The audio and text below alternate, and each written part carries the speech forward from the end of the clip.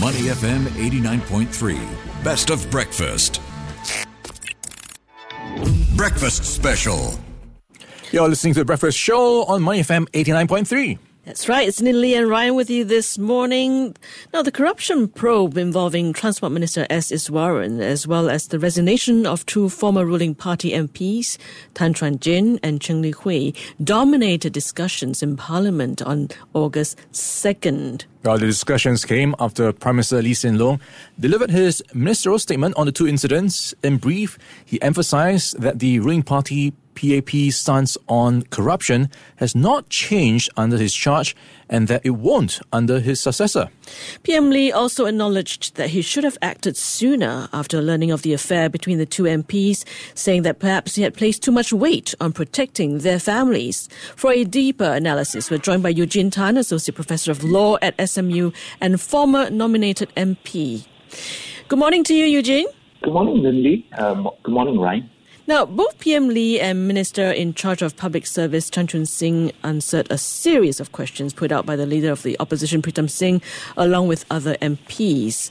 What did you make of the session, which lasted more than 2 hours? Lindy, I think when we look at the parliamentary proceeding yesterday on this particular matter, I think it was really an effort by the ruling party, to demonstrate that it is accountable, right? It is accountable for any lapses, that have happened, and that, it seeks to assert, and confirm that the ruling party holds itself, to high standards. But I think overall, whatever transpired in Parliament yesterday on this particular matter, I think at times the clarifications and all did meander, right? So, for example, it segued into things like Trace Together and the Raisa Khan matter, which I think took away, from key focus, right? Which was on what were the lapses, how could they have been avoided, and how could things be made better for the future.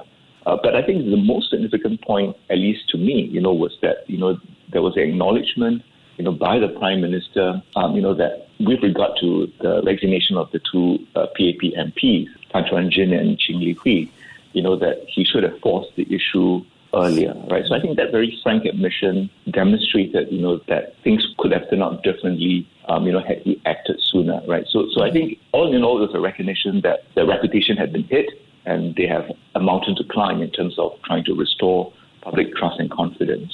Yeah, Eugene, going into this parliamentary session, I think there was a high level of interest from the public and a lot of questions people had in their minds.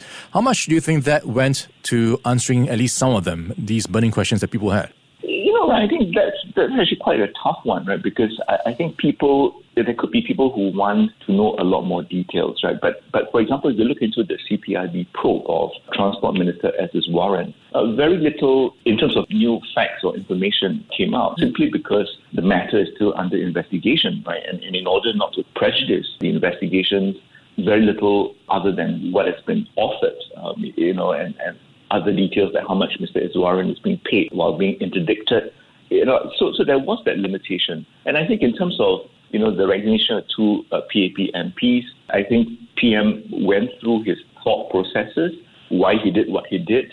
So people can now make that judgment, whether the PM did right, whether he could have done better, or whether, that there were attempts at trying to remove, the sting that could come from a very embarrassing situation. But I think what is important, for people to take away really is to have a sense of, why the government acted the way they did. And certainly people are entitled to agree or disagree. And I'm sure, people will draw their own conclusions. But I think for the government, it was important for them to make their position very clear on where they stood with regards to standards of integrity, honesty, and probity. Eugene, you mentioned briefly about the CPIB investigation. I'm sure details will surface in due course. But in your opinion, would this indirectly lower the morale in the public service? I think it has, right? Simply because people tend to conflate the political office holders, with the public service. And in a way, they are not wrong in that sense because, you have ministers who lead the different ministries and all. And the question of whether the public service could have done more in terms of their rules, to avoid the CPIB probe to ensure that these things didn't happen. I think that certainly has affected morale within the public service. And the minister in charge of the public service, Minister Chan Chun Sing, did acknowledge that. And it was reported, in the media that the head of the civil service, Mr. Liu Yip, also sent out an email to all public servants, encouraging them, to continue with what they're doing. And so long as they keep by the rules, so long as they do the right thing, they have nothing to fear. So I would say that, the public service is in a way affected, right? It is collateral damage, particularly when you have a minister being interdicted. But I don't think in the end, people would have lost a high level of trust in the public service. And I think in the end, people will look at what the public service does on a daily basis, day in, day out, year after year, before coming to a hasty conclusion, that the public servants have fallen short.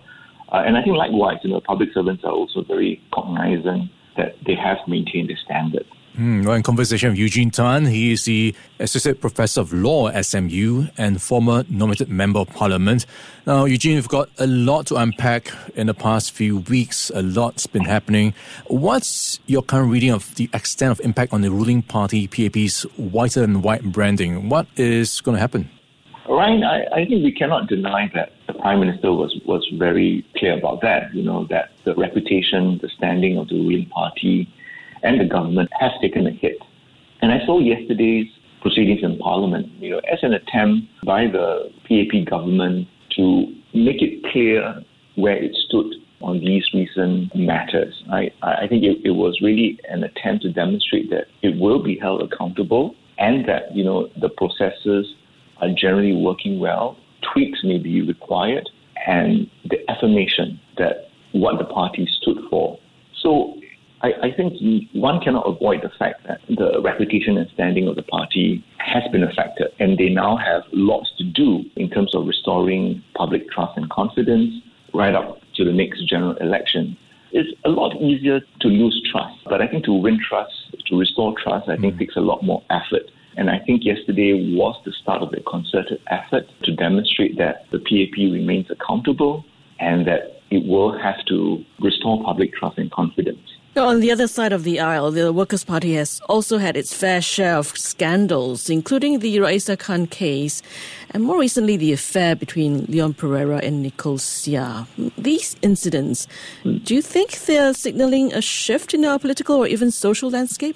Lily, I think when we look at the recent happenings over the last few weeks, I would say that they are an aberration. But I think they certainly do reflect a more contested political landscape, right? So when you look at the discussion in Parliament yesterday, there were references to the affair between Leon Pereira and Nicole Seah, even though the ministerial statement was very much about the CPIB probe of Transport Minister S.S. Warren and the resignation of two PAP MPs. So you would gather from the discussion, that there were attempts to compare one party against the other, for one party to demonstrate that, it handled things better. And so I think this is what really comes about when you have a more political landscape, that there would be this attempt to try to score political points, take advantage of, another party's misfortunes, if I can put it that way, and to seek a political advantage ultimately. So I would say that, yes, we are, seeing a more contested political landscape. And I think hopefully, that doesn't get in the way, of Parliament spending adequate quality time, discussing how we can deal with the real challenges that face Singapore. Now, this is not to underestimate concerns about public life standards, right? But I think, the debate was important in trying to mark a new beginning, and hopefully, with the line drawn yesterday, Parliament can now go back to the pressing issues, that face Singapore and Singaporeans. Yeah, Eugene, talk about a new beginning. So looking back, are there any lessons to draw from this, perhaps, that could be applied to see maybe policy changes to address some of the issues and questions that have cropped up based on what we've seen in these incidents? Well, I think that also came up for clarification yesterday, right? The question of whether the code of conduct for ministers is adequate, whether public sector rules, were sufficient, for example, with regard to gifts and entertainment. And I think what the front bench, the PAP put forth, was that the current rules are adequate. There have been some tweaks, for example, since the Ride Out Road matter, such as people with access to privileged information, with regard to property, government property and all, and if they engage in such transactions, they will have to make a declaration and all. So I don't think we will see a massive change, in the public rules. But I think what was important that was emphasized in yesterday's proceedings was also that in addition to having good rules, good institutions, is that you need good people. And by good people, I think, the discussion yesterday focused on people who do not just observe the rules, but conform, to the spirit of those rules. And again, also the ability, to do and the determination to do what is right. So I think it was also a very useful lesson in understanding what is needed to maintain or even enhance public life standards. So that means ensuring that the rules are robust enough and that they adapt to changing situations. And you have good men and women who are convicted by what they do for what is right for Singapore and for Singaporeans. So I think that, to me, a very important takeaway. And I'm sure that there will be many lessons learned, and we will see the lessons learned being implemented over the course of the next few months. I think, they may not be evident to the public, but I think it's important that the public sector learns from this episode, particularly with regard to the corruption probe, because I think there is a need to ensure that high levels of probity continue to be upheld. Eugene, very quickly before we let you go, between now and the next election, what really is needed in order to rebuild public trust in the government? Oh, I think certainly beyond speeches, there is a need for firm action. And I think this becomes a bit harder to perceive, right? Simply because how do you demonstrate that, you are trying to be accountable and all? So it really depends on how the PAP government, responds to public concerns, public queries, as well as the parliamentary questions. And I think it boils down to deep mattering more than words, but they have a lot to do in the months and whatever remains of this parliamentary term. All right, we've been speaking with Eugene Tan. He is the Associate Professor of Law at SMU and former nominated Member of Parliament. Eugene, it's been a pleasure having you on the show, and thank you so much for your time today. Thanks, Eugene. Thank you for having me. Thank you very much. To listen to more great interviews, download our podcasts at audio.sg or download the Audio app. That's AWEDIO, Audio, at the App Store and Google Play.